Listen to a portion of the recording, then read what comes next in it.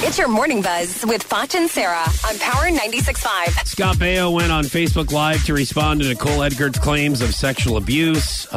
She claimed that between ages 14 and 17, whenever they did the show Charles in Charge together, that apparently he sexually assaulted Nicole Eggers.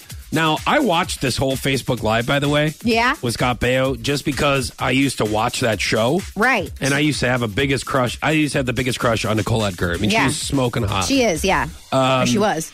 And he definitely made a great case and had evidence and timelines to support what he was saying. I will say that about just my reaction from watching the Facebook Live video. Here's Scott Baio. So my legal team wrote both of them formal letters telling them both and their representatives, if you have a claim, go to the police. There's a special unit there that handles this kind of stuff. We told them to go to the police. They chose not to. They chose to go to social media with these claims. If you have a real claim, you go to the real people, not social media.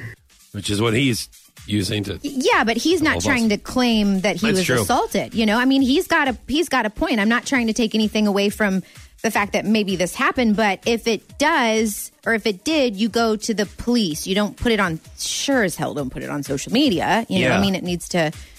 Now, not if you want it to... something to happen with it. Now, Scott Baio was not denying the fact that they had relations well after the show Charles in Charge, which is if it's consensual and they're two hot people, then that's between them. That's none of our business. So they did hook up after the show? He didn't deny that, and I don't know if she's saying that, but she's saying when she was a minor, then there's other...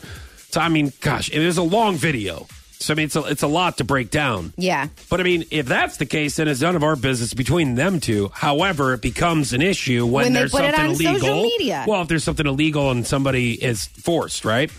That's what I mean. That's where it becomes if Charles was in charge or not. And that's the question. Right.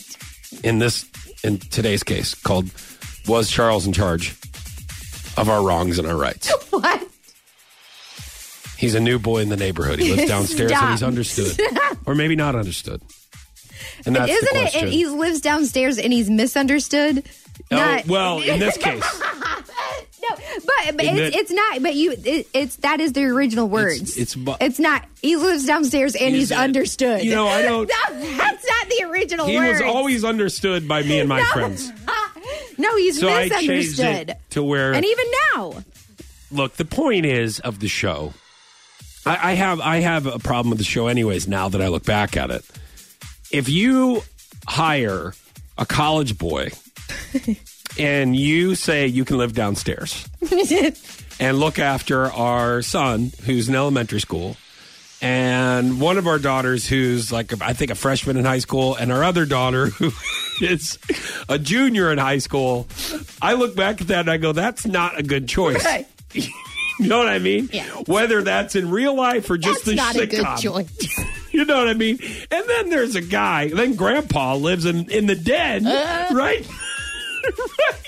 right in this house. What's he doing? This is a concoction for trouble. Grandpa wants the kids. Why do we have to have Charles living in the basement? That was your Morning Buzz with Foch and Sarah on Power 96.5.